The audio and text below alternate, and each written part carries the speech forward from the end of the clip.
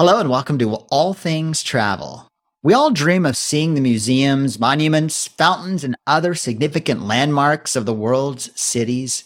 But to really enhance your travel memories, though, you must experience the festivals.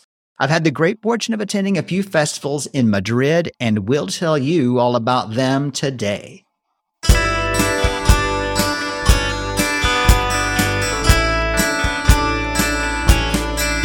So Shane, I love Madrid. The last time I was there was January of 2020, which sounds kind of ominous, but seriously, that's the last time I was in Spain, right before everything. So I've not experienced the summer festivals. I was only there for 1 week in January before moving to Barcelona.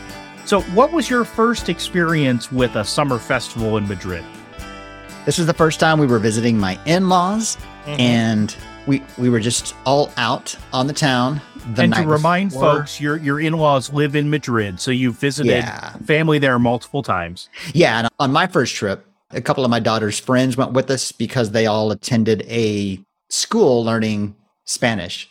Mm-hmm. And so we're walking through the city, and I described it as walking through the city when all of a sudden a concert broke out. Very cool. It seemed like we came out of this alley, came onto this street, and it was loaded with people. There was a stage, a huge stage at the end of it with a band playing. All along the sidewalks, there was vendors set up, grilling and pouring beers and mixing drinks. And it was just this huge street party. And I just turned around and I went, what is this? You know, Madrid is such a beautiful European city. And now that you've started to talk about the festivals, I'm reminded that our first day in Madrid, we were actually there for Three Kings Day. Is that what it's called? Three Saints Day, Three Kings Day? Yep. After Christmas? Right, on the 12th day after Christmas. Yes. And so we were actually there for the parade as part of that. And cool. It was really cool. It's a city that knows how to do festivals. And so I'm excited to talk about these different festivals today and get people excited about visiting a place like Madrid. Most families are confused and overwhelmed when planning a vacation.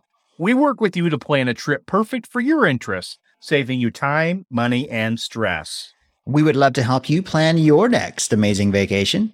You can reach out to me at Ryan@creatingmagicvacations.com. That's RYAN at creatingmagicvacations.com. So Shane, what do you love about these Madrid festivals? Well, I love the party atmosphere. I love all the food and the drinks. It's a perfect way to go try a lot of different kinds of food on one night. That was the first time I tried grilled lamb stomach. When I had it. Grilled lamb stomach. The first time. The only time. I take that back. Okay. The only time. Okay. My wife's cousin had this sandwich that he was eating, and he offered me a bite. And I asked my brother-in-law, what is this? And he says, you try it first, and then I'll tell you what it is. I don't know if that's a way that you should live day to day, but, it kind of worked out that night. Okay. All right. There are lots of concerts and music. Sometimes some of the clubs will set up a little club scene, and they'll just have music playing out of speakers and people will dance.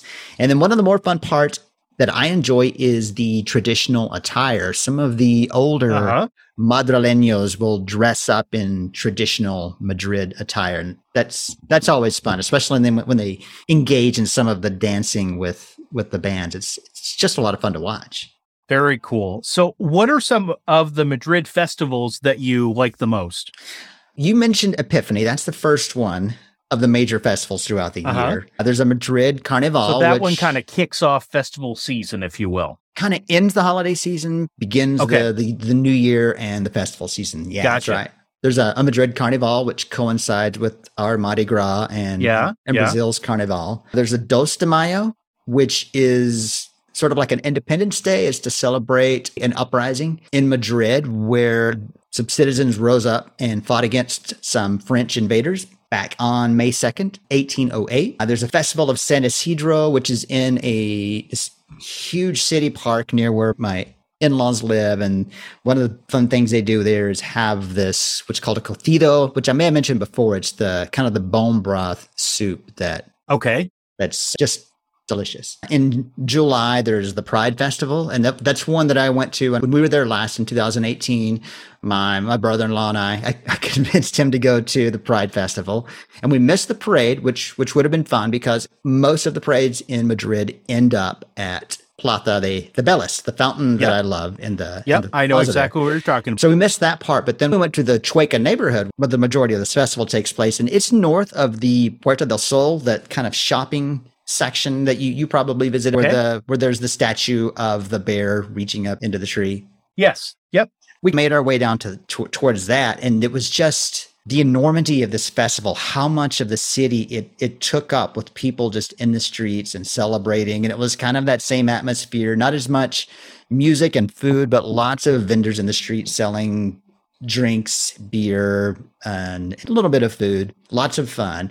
And then in August, that's when it gets into the August Verbanas, which is most of what I've attended while I was there. Okay. So is that is that August kind of a series of festivals? Yeah. And then, so there's 3 festivals that run from about August 2nd through August 15th. So it's essentially 2 solid weeks of festivals. And it's just amazing that every night for these 2 weeks, you can go out into the city center and there's some sort of street party happening every single night. Well, I'm excited to hear about those 2 weeks because I bet that would make this a really special time to visit Madrid, whether you're already in Spain or whether you're traveling to Spain. So let's talk about that in a second, Shane, because first, I want to know, where in the world is All Things Travel? You may not have heard of this place. You may not be familiar with it. Chicago, Illinois. Oh, buddy, I am so familiar with Chicago, Illinois. I love that. I'm about 2.5 hours south of Chicago. And so if we want big city, that's a good place for us to head up, whether we drive up there, whether we take the train. I love Chicago. And then you might remember from our episode 118 that is the starting point of Route 66. I very much do remember that. And I'm excited sometime to maybe take that drive starting in Chicago. But hey, I've got something. I've been to Chicago. The last time I was there a few weeks ago. And it occurred to me that I've been several times with my family. I've been several times with my kids. And we haven't talked about Chicago really on this podcast. And so I think we should rectify that. Let's do an episode about Chicago coming up soon. Well, hey, Chicago, we are so excited that you're listening. Do me a favor, reach out to me. You can either do that on the Facebook group, the All Things Travel Facebook group, or you can reach out to me on the email that I give on this show. I've got a little thank you gift for being featured on the show today. And to make sure that you hear where in the world is All Things Travel next week, be sure to subscribe to the show so that you never miss any of our travel ideas, travel tips, or travel stories. So, Shane, would you say that August, then, if somebody wanted to come and really experience Madrid in a unique way, these 2 weeks in August might be a good way to do it? On the one hand, yes, because you will have 2 solid weeks where you can tour the city, see all the sights during the day, and then at night, enjoy these festivals that will generate memories and stories that you can share for years to come. On the downside, though, it does get hot during those days. Sure. Though the nights are cool because it's a higher elevation. The days do get pretty hot. And August is also the time when a lot of citizens of Madrid will take their vacation. And that means that a lot of places that you might want to see might be closed for the month of August. Gotcha. And that's a good general tip for Europe anyway, is August does tend to be the time when some things that are open tend to shut down. So, you may want to think about how that might impact your trip, regardless of where you visit in Europe. All right. There's 3 festivals that comprise these 2 weeks. Okay. There's the Festival of San Cayetano, or Saint Cayetano. That one lasts from about August 2nd to August 8th. There's the Festival of San Lorenzo, which lasts August 9th, 10th, and 11th. And then the closing one is it's got an interesting name, La Festival de la Virgen de la Paloma, which essentially means the Festival of the Virgin of the Dove. Okay. And I'll get to why it has an interesting name when we go into more detail on that one. But first, I was going to tell you a little bit about the Festival of San Cayetano. All 3 of them pretty much have the same thing with the street parties, the music, okay. They're going to feel similar. They're very similar. In fact, it wasn't until I had got back home that I realized that there were 3 different festivals, because I would even see calendars in some of the churches that would list the festivities for the 2 weeks, but I didn't work out yet that it was actually 3 different festivals going on. And so what's funny is this one interesting thing about this Cayetano, this Saint Cayetano, that was the one that we stumbled upon to that very first year. Right. I remember this story. You talked about this on the podcast, right? I think so. This is the one night where, well, actually, there's 2 funny stories with this. The first time we went, we're walking through the street and Telemadrid was there interviewing people about the festival. And I just happened to get an interview. Oh, and I was on the Madrid television station that night. So you were actually on the TV. I was on TV speaking in very poor Spanish about what this guy? Why? Yes. and I went back about a year ago to find the video where I'd saved it in sometime between when I did this interview, very short interview, by the way, when I did the interview and a couple of years ago, they had purged a lot of the older videos. So now I cannot find any copies of when I was on TV. They destroyed the evidence. That would be great to throw up on the Facebook group for sure. And then the other interesting thing is back from episode 52, where I talked about going into the church and speaking with the priest when he was telling us the history of this festival. That was when we were leaving, and I noticed that my brother-in-law had on the AC/DC concert shirt with all the little demons all over it, which is pretty funny. The second festival, the San Lorenzo, this is to honor the Saint Lorenzo, who was a Spanish saint killed during a fire during the Roman Catholic persecution of the Catholic Church. And then there are also festivals that honor the same saint in August in Chile and in Italy, kind of similar festivals. Okay. And then to me, what seems like the big one is the Virgin of the Dove Festival. The Virgin of the Dove Festival. Now, this is similar to the festival in Moregia that I mentioned a few weeks ago when we were talking about our travel wish lists. So back in 1787, some nuns found this painting of the Virgin Mary that they'd put up in a church for a while. A few years later, someone bought the painting from the church and put it up in their home. This home was located on Calle de Paloma, or Dove Street, which is where it gets the name the Virgin of the Dove. And while this painting was in this person's house, there began to circulate stories that people would come see the painting, pray around the painting, to the painting, and a lot of people would get healed of things. There was some miracles that were occurring. So similar to the painting from the Moregia Festival, they started this tradition of carrying the painting through the streets from one church to another, and that began this festival. The second time we went to Spain, we went to this festival, and we took the bus to the city center, and there's 4 main arches, the big puertas, and you probably saw one near the Bellas when you were there.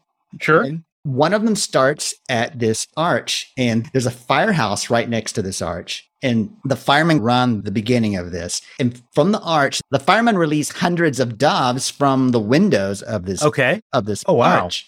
And then it begins, and it might have been, I can't remember the exact timing, if they released the doves before the parade, but then you can join the parade as it progresses up Calle de Toledo Avenue, as it progresses up the street, when there's little bands behind it, and all the people in the traditional dress are following along. And you can follow this procession up as they take the painting from there to this church.